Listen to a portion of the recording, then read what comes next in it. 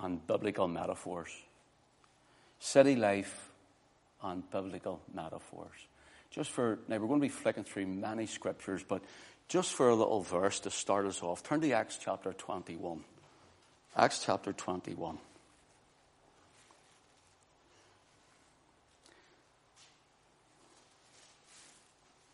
And verse 39.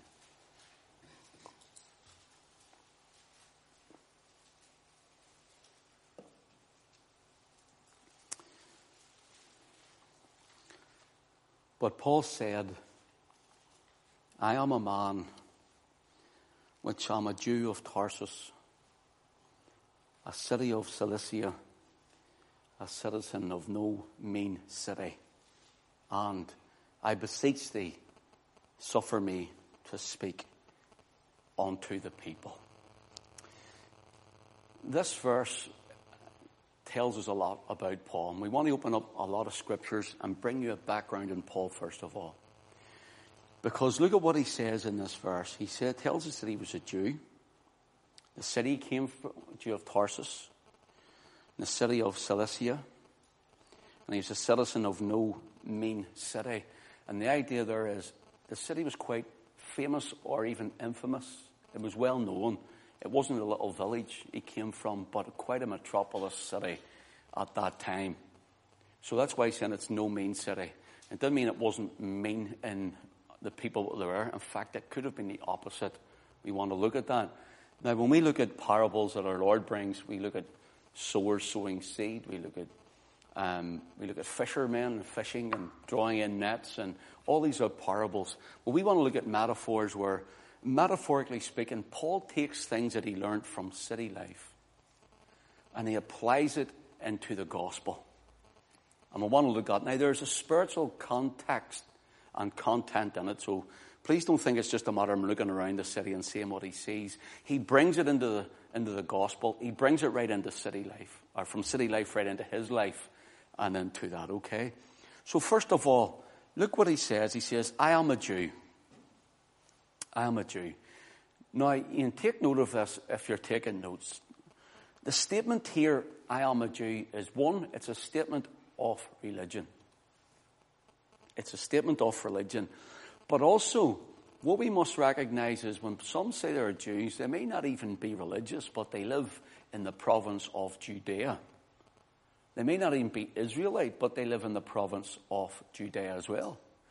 It's like an Englishman living here in Ulster, and he say, well, I'm an Englishman, but he lives in Ulster, and he lives in part of Ireland, in Northern Ireland in particular, and so it starts to divide up. We want to look at this, because Paul then starts to look at the cities and the things he brings to the cities in, and it's tremendous what he brings into the gospel, okay? So first of all, here's a statement of religion or provincial residence, and of course it's that Judaism is the religion. Turn with me to Romans chapter 11. Romans chapter 11. And verse 1. Paul says, I say then, hath God cast away his people? This was Israel now dispersed, but notice what he says, has God cast away his people? God forbid. For I also am an Israelite. Take note of what he says here. Of the seed of Abraham, of the tribe of Benjamin. Okay? So to Paul here, he tells us now he's an Israelite. First of all, he's a Jew. Now he's an Israelite. He's also an Israelite, I should say as well. He's also an Israelite. But he also tells us something else here. He's of the seed of Abraham and of the tribe of Benjamin. Now we're building up a case. In other words, Paul is stating that he's of a certain race or a certain nationality. The family of Abraham were Hebrews. There's nowhere in Scripture you'll read Abraham was a Jew. Abraham's grandson was Isaac. Isaac became known as Israel. Remember, his name was changed. He had 12 sons. And one of his sons was called Judah. That's where you get the name Jew from. So there were no Jews in Abraham's day. There was none in Jacob's day either. Or Isaac's before him as his fathers. So here we're looking at facts here that this is further down the line now, of course, in the days of Paul. But notice what he says. Here is a family of Abraham. And of course, then you come from a race to a nationality of Israel. Of course, it's still the same race, but it's a nationality. Israel became a family. They became a nation under 12 tribes. Then they became a kingdom. They weren't a kingdom really in its fullest sense until, Saul of Kish became the first king. But really, King David they became a kingdom. You can't have a kingdom without a king. And a principality means there's a ruling prince. So they became a kingdom later on, okay? So notice this here. So Israelite, Jews mentioned. Abraham is mentioned. Turn to Philippians chapter 3. Philippians chapter 3 and verse 5. Paul says, verse 4 he says, though I might also have confidence in the flesh, if any other man thinketh he hath whereof he might trust in the flesh, I more. So notice Paul's bringing out his lineage here. He's saying, I can't trust in the flesh for my salvation, for one. Can't trust in who I am or family descent. I can't trust in my nationality. I can trust in nothing else. He says, and if you can, he says, and look what I'm bringing out to tell you who I am. Now notice this, circumcised the 8th day. This is from the covenant of Abraham with the Lord with Abraham, and then brought into the law of Moses. Circumcised the 8th day of the stock of Israel, of the tribe of Benjamin, and Hebrew of the Hebrew, as touching the law, a Pharisee, concerning zeal, persecuting the church, touching the righteousness which is in the law, blameless. So Paul's now showing you who he is to himself as flesh and saying, look, this does not merit me anything. There's nothing I can do to be saved. It's all by grace through faith. But notice this.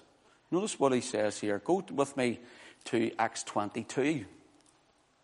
So we're building up a case. I'll run through these briefly and when we finish these so you can get an idea of all that's put together. Acts chapter 22 and verse 25. And they bound him with thongs, and as they bound him with thongs, Paul said unto the centurion that stood by, is it lawful for you to scourge a man that is a Roman and uncondemned? When the centurion heard that, he went and told the chief captain, saying, take heed what thou doest, for this man is a Roman.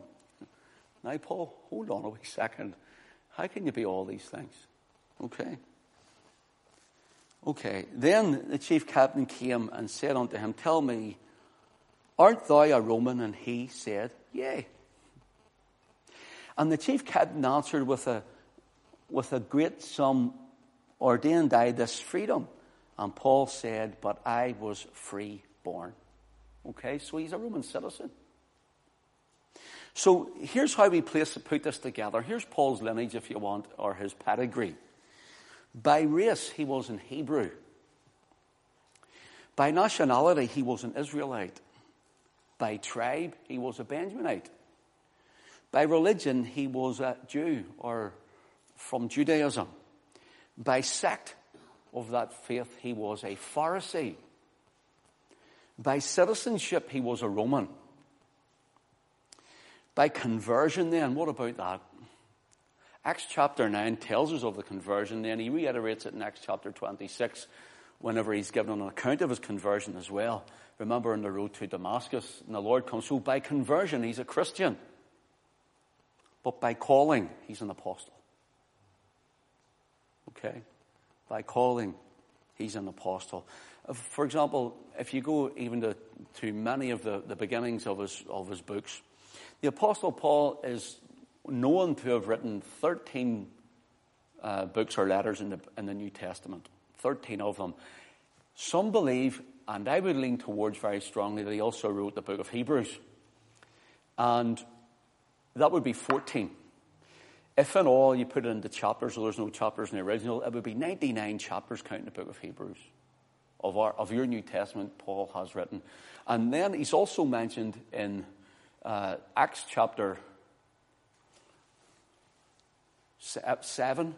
And then I think it's 6, 7, and he's mentioned in 9. then he's mentioned 14 right through to the end of the chapters. Peter's slotted in there with the letting down of the sheets by the four corners and so on, and going to the centurion's house from about 10, 11, 12, 13, around that. Peter's about that area. So you can see Paul has a big chunk out of the New Testament here. So it's important that we get to look behind the background of what he is and who he was and and why the Lord would use a man like this. He persecuted the church. Paul is admitting that. In fact, Paul called himself the chiefest of sinners. So you can see now, Paul says he had zeal doing it and touching the law. He was blameless. In other words, he really strove to keep the law to the best of his ability and better than most people. It's not that he was perfect, but that's what it means.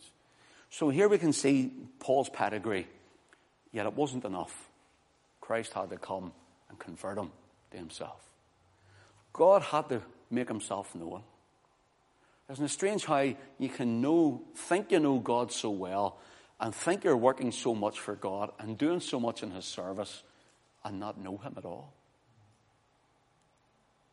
Strange, isn't it? So whenever we look at Acts chapter 21 and verse 39, Paul's telling us now what city he was from. Chapter 1 verse 13 says, But Paul said, I am a man which am a Jew of Tarsus, a city in Cilicia, a citizen of no mean city. Excuse my eyesight there, I can hardly see that. A citizen of no mean city. Okay. If you were to live in Paul's day, people think when we see this, well, these wee cities, and you go into them, there's just a few houses around, and everybody must have been great. And you go and preach the gospel, and the Holy Ghost fell, and everybody gets saved, and it was a wonderful time, so easy. Oh, Lord, give us back the days of apostolic blessing. And I would say amen to the apostolic moving and power of the Holy Spirit. We need that. But wherever they went, there was either a riot or there was a revival.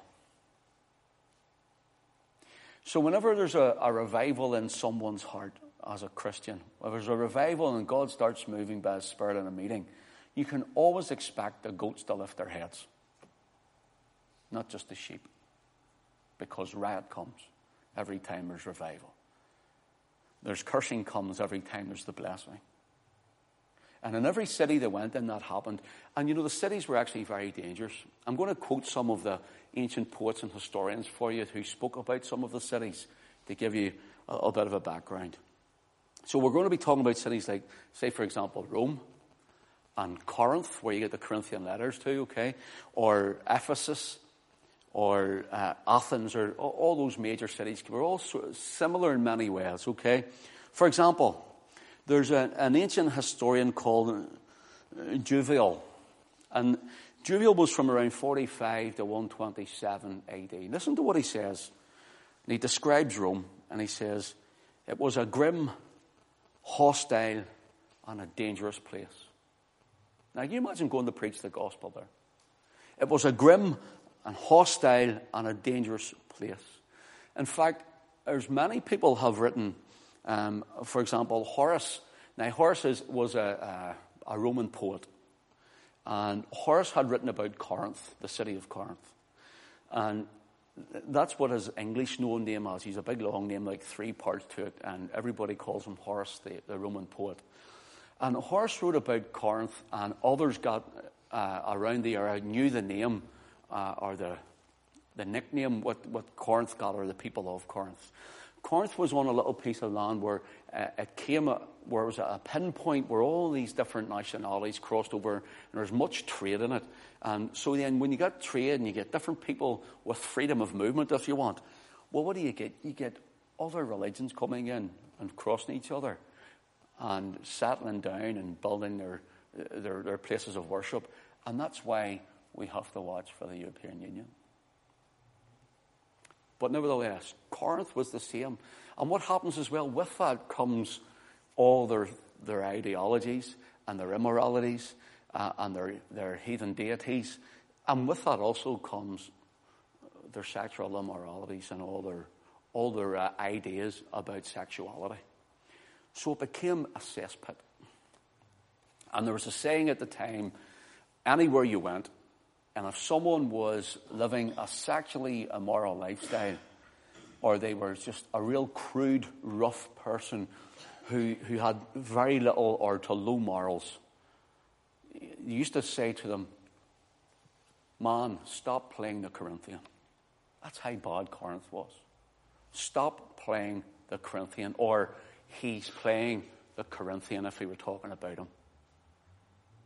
So you can see the idea. Everyone was thinking, if you go to Corinth, and it must be great because the church is there and they're all the gifts of the Spirit and they're all speaking with other tongues and they're doing this and all these ministering gifts and words of prophecy and words of knowledge. Paul had to write to a man who was having his father's wife.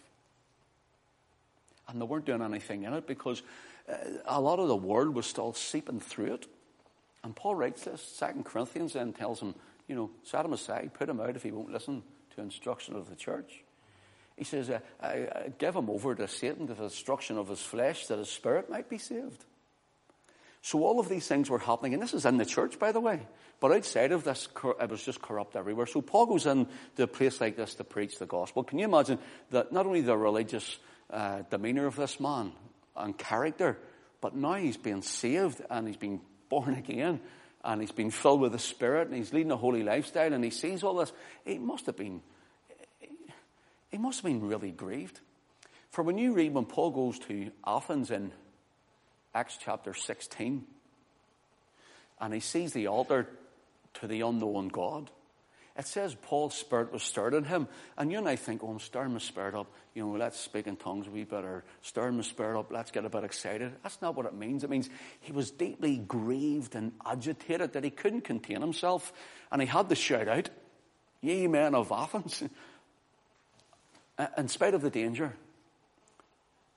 So,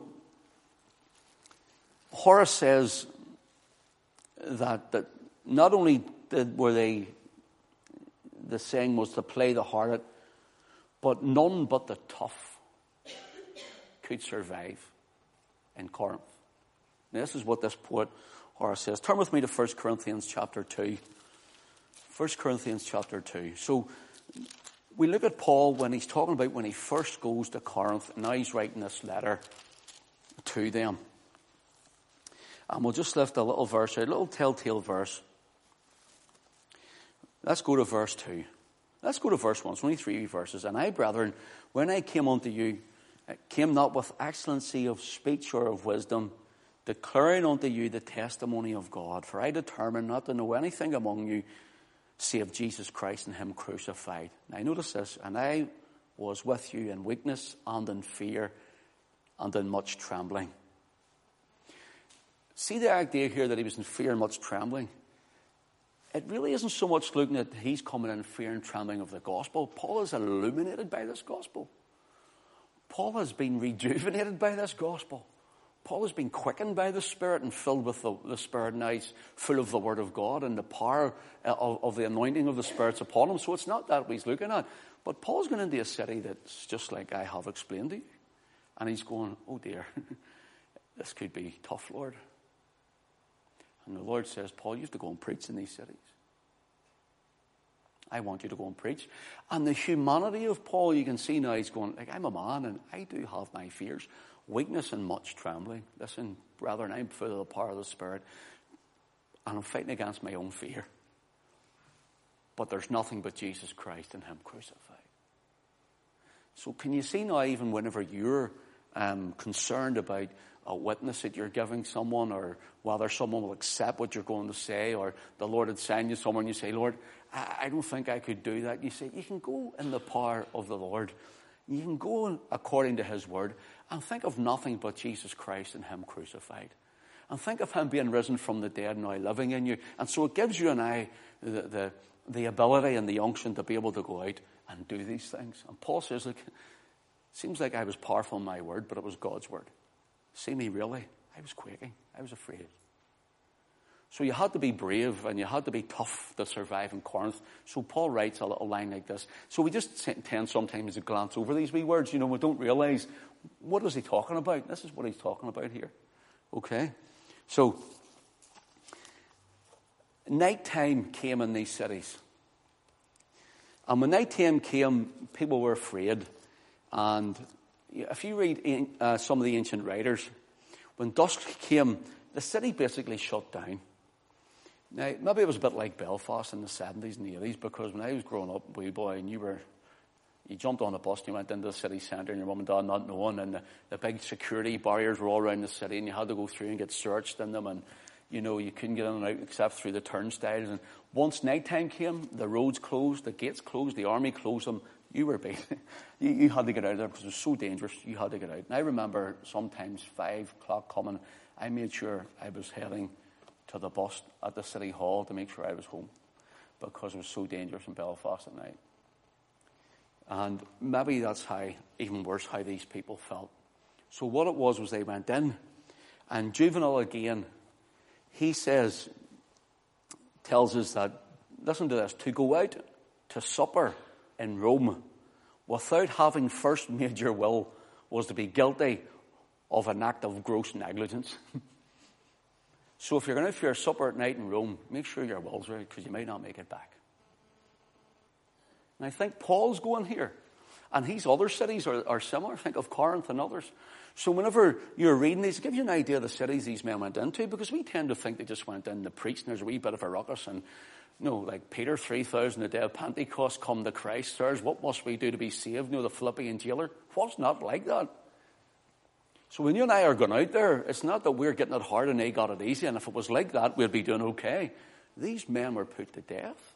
Read Hebrews chapter 11, coming right down into the end of the chapter. Even right from the Old Testament up. And they had to do it by faith, trusting God for every step of the way. So the city had narrow streets, and the lighting was very poor, and it got almost really to pitch black. And some of the ancient writers tells us that the place, this is their words, the city had narrow streets with very little lighting, and the place was plunging into impenetrable darkness. Out came murderers, housebreakers, and muggers. Okay? Out came murderers, housebreakers, and muggers. So most people fled home and barricaded themselves in, shutting their doors. And you think of what the Lord's talking about in this parable, even when a man comes banging on the door at night and he's shouting out, "What do you want? My children are in bed." Now you get an idea. You're saying, this man ain't going to open up for love and their money, as we would say. My children are in bed. And so the Lord's saying, a man comes looking for bread. A visitor's mind come during the night, and I have nothing to give him. Why are you banging my door? My door's shut, it's locked, it's well closed. I ain't coming out, it's dark. So you can get a wee bit of an idea now when you're reading those things. Now, most people, as I said, barricaded them in, and after that, everyone came out and the darkness cloaked their evil deeds. Okay? All kinds of sin, sexual immorality, there was brothels, there was drunkenness, and so Paul used this for a metaphor in some of his writings. Go with me to 1 Corinthians chapter 4 now.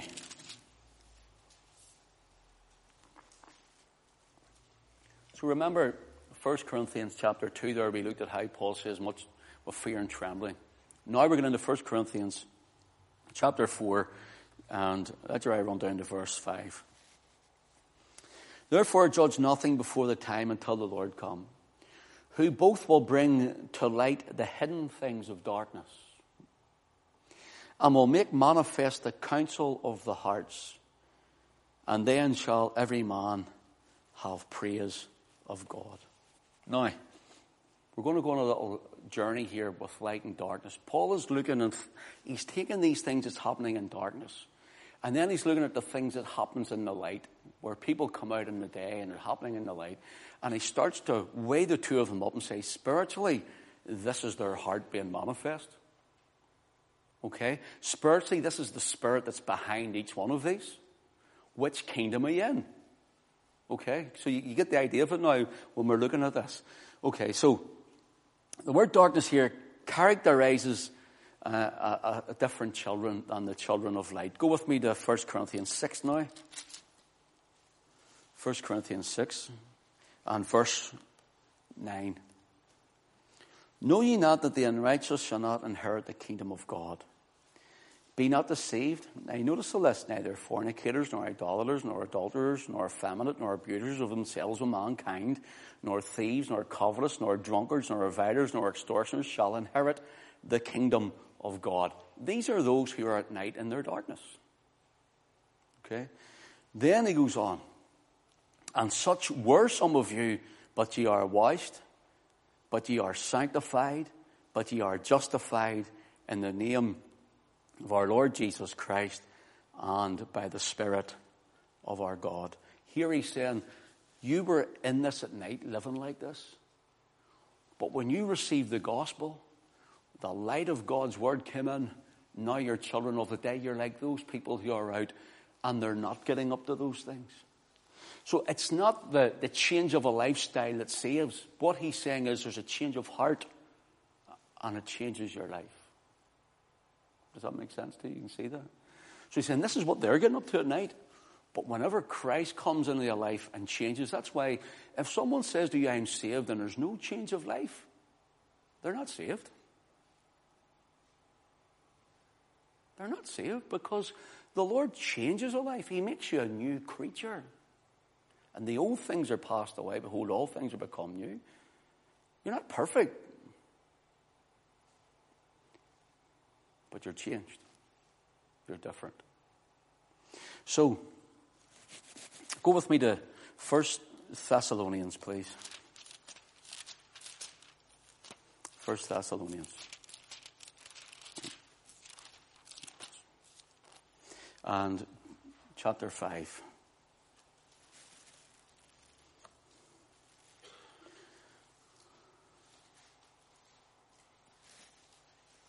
Okay.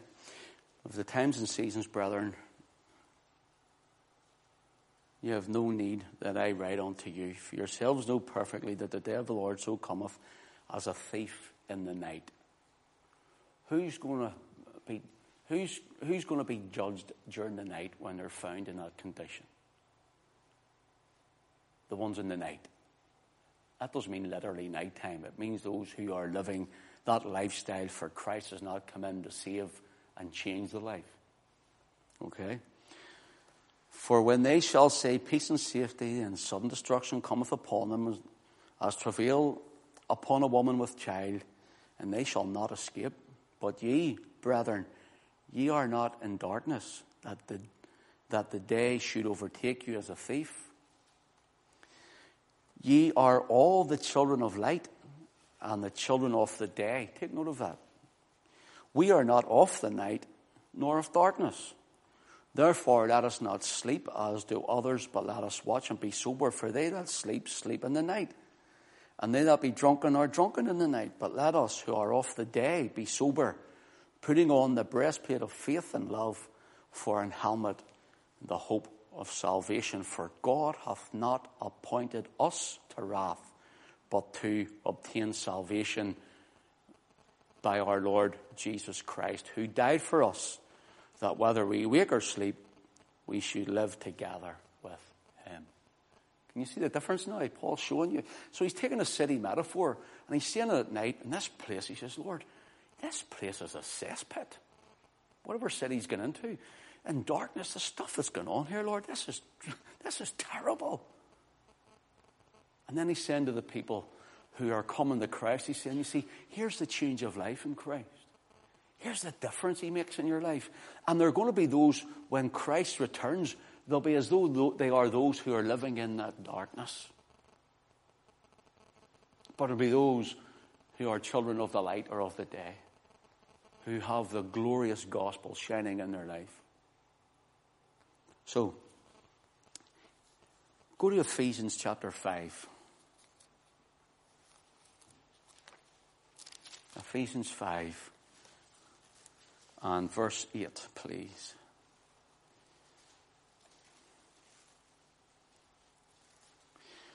For ye were sometimes darkness, but now are ye light in the Lord. Walk as children of light. You see the difference now? For the fruit of the Spirit is in all goodness and righteousness and truth, proving what is acceptable unto the Lord, and have no fellowship with the unfruitful works of darkness, but rather reprove them. For it is a shame even to speak of those things which are done of them in secret.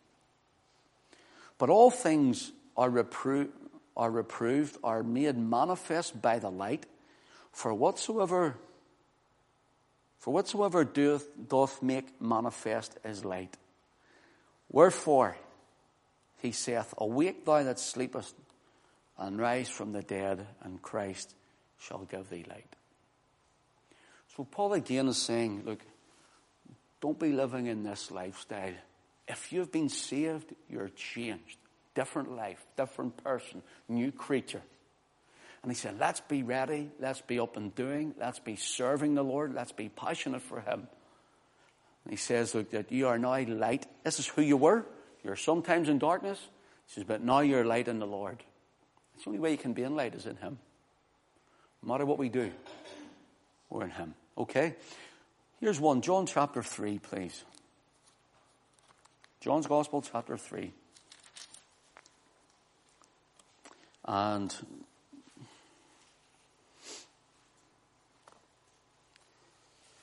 let your eye run down to verse 18. He that believeth on him. This is the Lord Jesus speaking of himself too. Believing in the Lord Jesus himself. He that believeth on him is not condemned, but he that believeth not is condemned already, because he hath not believed in the name of the only begotten Son of God. Now notice this. We don't need to condemn the world. You don't need to have a ministry of condemnation to the world either. We need to make them known of their sin through the preaching of the word, witnessing of the word, and the Holy Spirit doing the rest. But we don't need to condemn them because we can't. They're already under condemnation because they haven't received Christ, because they haven't believed in Christ. Everyone out there who thinks, well, I'm not a bad person, and I don't know if all of us were, but I was like that. I was probably, could be class, well, one of Paul's crew when he was Saul.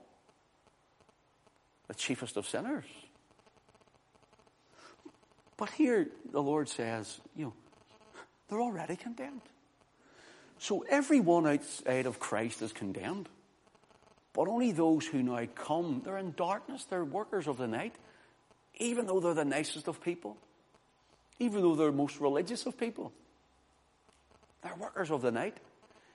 So what does that mean? That means they need to receive Christ to come into the light from the dark day, from the night into the day, as it were, from dark into light, and out of condemnation. And that's why there's therefore now no condemnation to them which are in Christ Jesus, who walk not after the flesh but after the Spirit. And the idea is people say, oh, you see, if you do something wrong and you're a Christian and you've let him down, then you see you're walking in the flesh, so you're condemned. That's not what it means. The idea is who is walking in the Spirit. Yes, you're failing at times, yet you're falling, but you're living in grace, trusting in the Lord. But walking in the flesh is continually, habitually sinning with ease. No change of life. Walking in darkness rather than light. Does that make sense to you now? So notice this. And this is the condemnation. That light is come into the world. And men loved darkness rather than light because their deeds were evil. For every one that doeth evil hateth the light, neither cometh to the light, lest his deeds should be reproved. But he that doeth truth cometh to the light, that his deeds may be made manifest, and they are wrought of God. So here's the difference now on those who are at night and those in the day, those of the darkness, those of the light, and those who say, well, I'm not I can sort of show myself up sometimes during the day, but I love to go out here at night, and this is what we get up to. And there's a spiritual context put behind that, if you can see what the Lord is showing here too. So Paul is bringing this out, and the Lord speaks of night and day, light and darkness too. And he says they don't want to come to the light. In other words, Paul would even tell you, they wouldn't have the brothels in the daytime because they'd be too ashamed. They had field responsibility to have to change if everyone could see them. So what happens is then they have it at night. They wouldn't do the murders because they'd be murdered in return, or they'd be put to death, or they'd be in prison for thieving and housebreaking. They get caught. So they do it at night. And so the idea here is this metaphor is taken out and says, look, this is their heart being manifest in the dark, and this is what they love. They won't do it because people will know, it'll be reproved, it'll be known, it'll be shown. And the light of the word, that's why when people come and they hear the gospel, see the amount of people have said to me when I've been going around speaking to them or asking them to come to church. If I walk up the village and I'm talking to someone waves and stops to talk to me, I always never try to miss an opportunity to say, why don't you come to church? Why don't you come to church? And if I go in there, the place would fall down, and all these sort of excuses. Or some of them actually say, if I go in there, I'd be afraid of getting saved. Seriously, some would say that. I'm afraid of getting in there because I get saved. Well, that's what. Because responsibility comes from the gospel. And when man hears it, he thinks, well, if I don't hear it, I don't have responsibility of it. And if I don't have responsibility of it, then sure, maybe I can't be judged on it. But what they don't realize is they're works of darkness, they're living in the night, and they're already under condemnation. And we're trying to bring them out of it. Show the light. And it says, the light of the word shows a man and a woman up for who they really are. A sinner. Worthy of nothing but hell, judgment, and eternal damnation and punishment. Who wants to be told that? So you can see now why they don't come to the light. Okay, let's move on a little. 1 Corinthians chapter 3, please.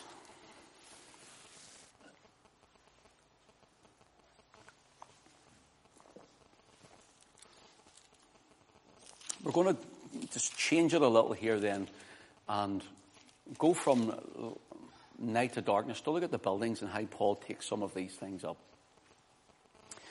1 Corinthians, please. Let me just get it myself. I was too busy taking a drink there. Okay, 1 Corinthians chapter 3 and verse 9. For we are laborers together with God, and you are God's husbandry, you are God's building. According to the grace of God, which is given unto me as a wise master builder, I have laid the foundation, and another buildeth thereon. Let every man take heed how he buildeth thereon. Now, this is important for what we're going to show you. I might need another week to take this little bit out and to show you more of it. I'll see how I get on here in the next few minutes. But notice now, we're talking about building. So think of building buildings. Although he's talking about building the church here, building people in Christ. So he's taken this metaphor. Notice. For other foundation can no man lay than that is laid, which is Jesus Christ. Now if any man build upon this foundation gold, silver, precious stones, wood, hay, stubble, every man's work shall be made manifest, for the day shall declare it, because it shall be revealed by fire. And fire shall try every man's work of what sort it is. If any man's work abide, which he hath built thereupon, he shall receive a reward. If any man's work shall be burned, he shall suffer loss. But he himself shall be saved, yet so as by fire. Okay? So notice what Paul's saying. What we are in Christ, working for Christ, not for salvation, not working to be saved, working for Christ because we are saved by grace. So we are working in the grace of God and in the power of the Lord. And what he's saying here is there's a foundation that's been built. You have come to Christ. We're building this building, temple of living stones, or lively stones as Peter calls it. And he says, we're building this up, but you're building in your life of your service for God, and it will be tried. What sort of house are you building? What sort of house? What is the message you're giving people? How's your faithfulness to God and his house and his word? And Paul's saying, well, what is your service for God? Is this just a a food in, food out religious thing? Is this something, well, Lord, here's a little bit, or I'm going to go off on a tangent and do something myself and hand it to God that he has never ever asked me to do? He says, because it's going to be tried by fire. So what does he mean about that? Well, stay with me, and hopefully I'll get there tonight. But here's where I want to take you just before we go any further. Whenever the populations of these cities started to expand, they go out so far, and they haven't got the means to go further than as far as we would today. It takes far longer to maybe even go in if they're hitting rocks or mountains or whatever. They haven't got the same stabilities. So they start, believe it or not, building upwards. Do you know that they actually had ancient skyscrapers? Now, not like we have today. But their skyscrapers, as they would have thought, were 6 to 8 stories high, some of them. And whenever, we're going to show you a little bit of proof of one of them anyhow in Scripture in a minute. You'll notice as soon as we read it. And the people started building up. And this is why, because it was easy, not only were they building out, there wasn't the same transport to get across this. There wasn't the same abilities to stretch out if they were coming into hillsides and mountains, but it was safer as well. People, they were able to guard the city, the surrounding area of it, for attack from enemy forces as well. So they started building up a little. Now, they weren't the way we have today, but they we're told, up to 6 to 8 stories high. Ancient writer Strabo, listen to this. He says, the houses of Tyre were almost higher than those of Rome itself. Now you think of the big Colosseums and all those things going high. You imagine if we can build those, well, what were these buildings like as well? Talking about Athens and Corinth and Ephesus and so on as well. Well, go with me to Acts 20. Acts chapter 20.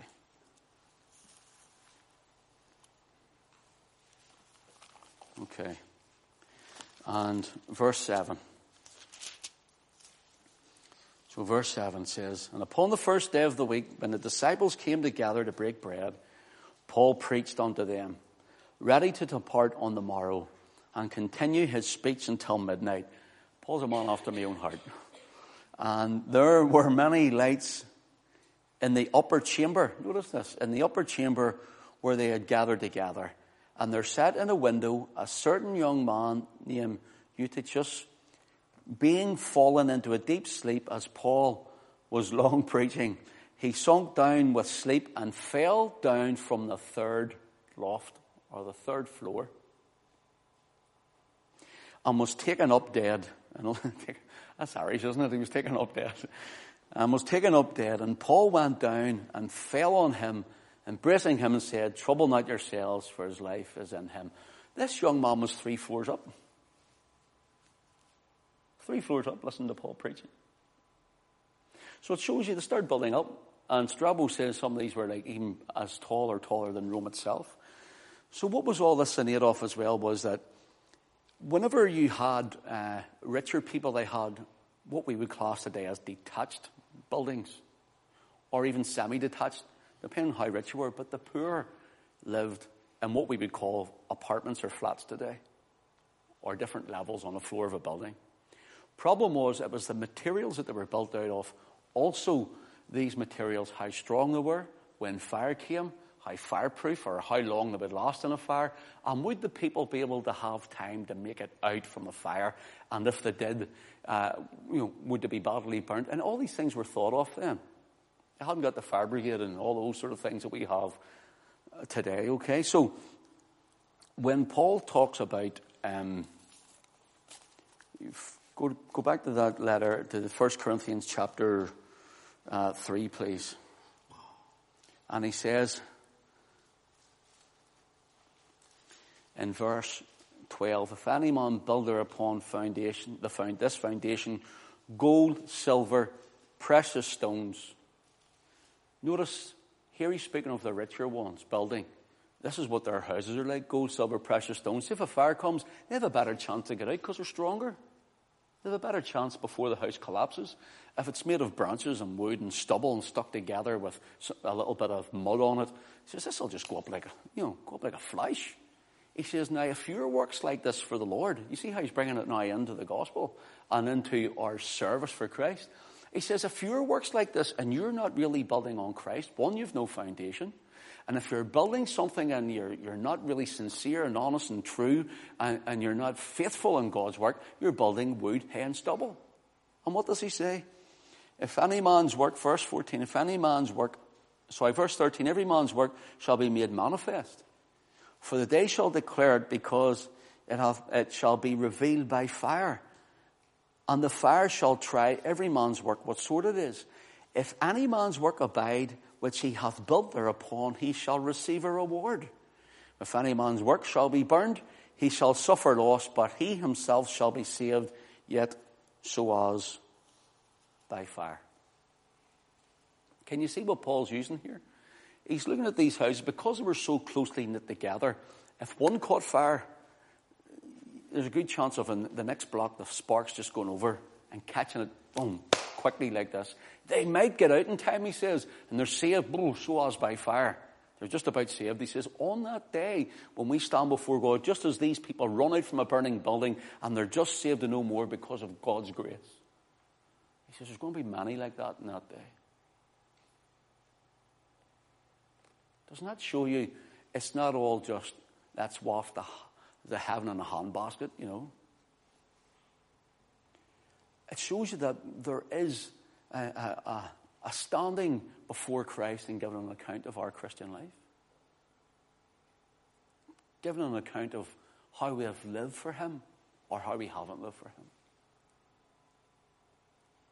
And our work will be tried. Some of us will have no reward and everything will be burnt up.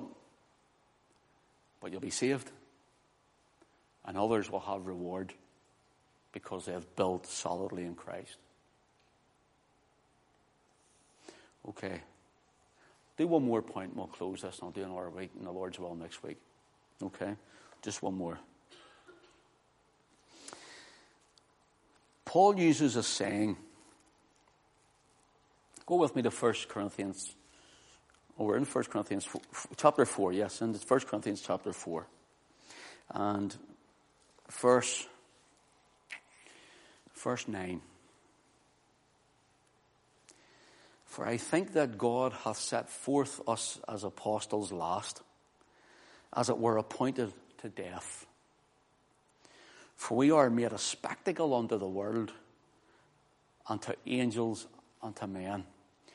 We are fools for Christ's sake, but ye are wise in Christ. We are weak, but ye are strong. Ye are honourable, but we are despised.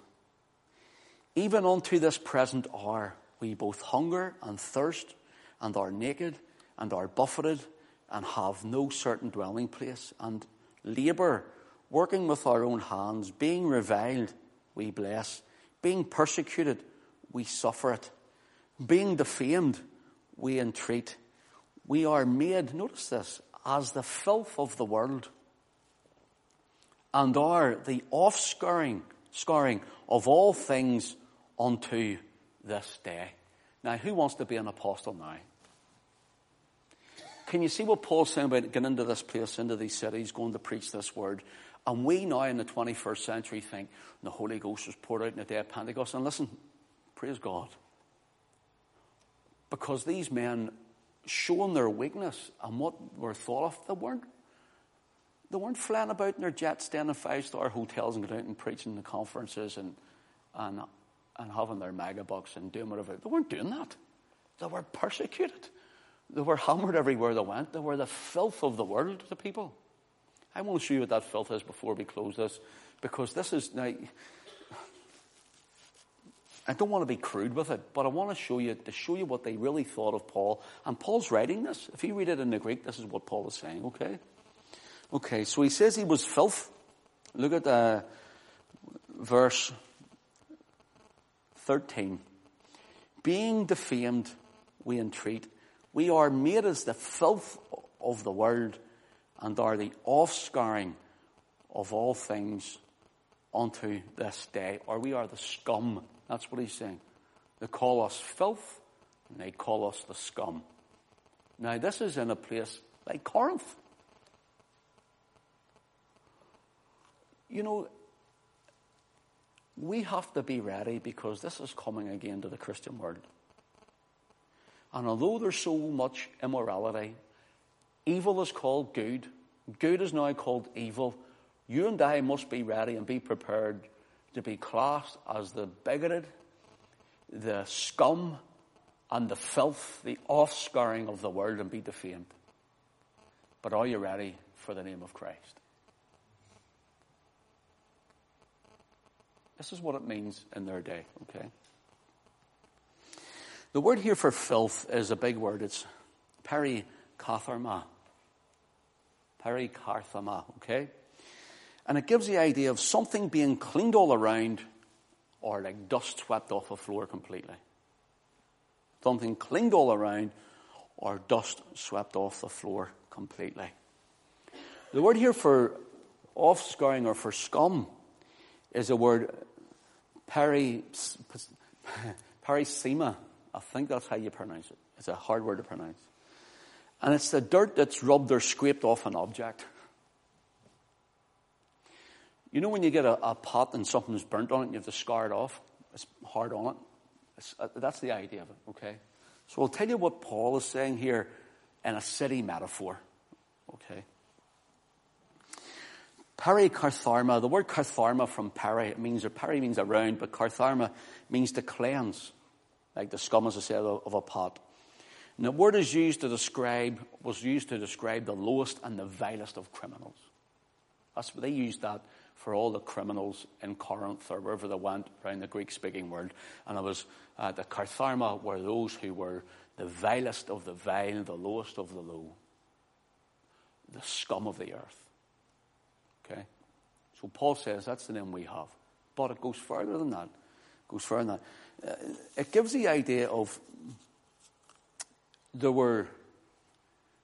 was said in Rome that the sewerage system was so vast in certain areas that you could go up it on a boat, a small boat, in ancient Rome. And the poorer places especially, but that's only in certain places, but in the poorer places and most of Rome, there was no sewerage system at all.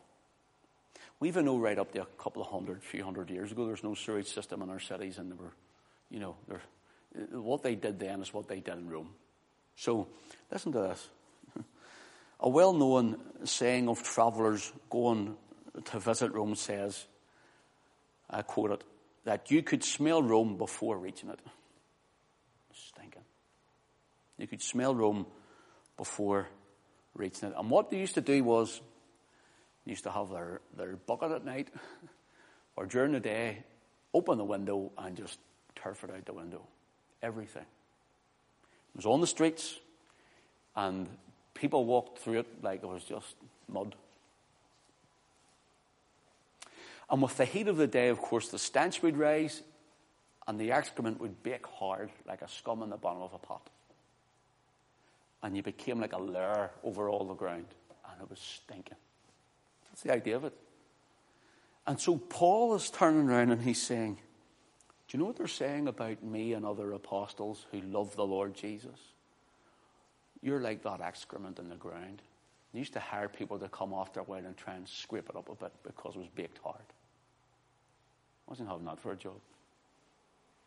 Paul says, now they look at me who preaches the gospel of saving grace of our Lord Jesus Christ, and they call me katharma. You're nothing but scum. You're like the lowest of the low, the vilest of the vile. You're just like a criminal. And what they actually did was, the word katharma was used for if there was disease came. They used to take the criminals who were the vilest of the vile, bring them out to sea and kick them out overboard for a redemptive offering. Thinking as, their gods would forgive them for this. Paul says that's what they think of us for preaching of Christ. So, here's the last, and we'll close here.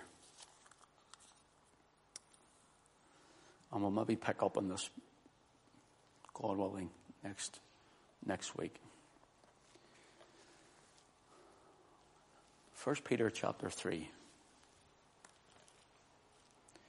1 Peter chapter 3, and then this will be a good place to start in the Lord's will next week. Let me see what Peter says here. 1 Peter 3, let your eye run down.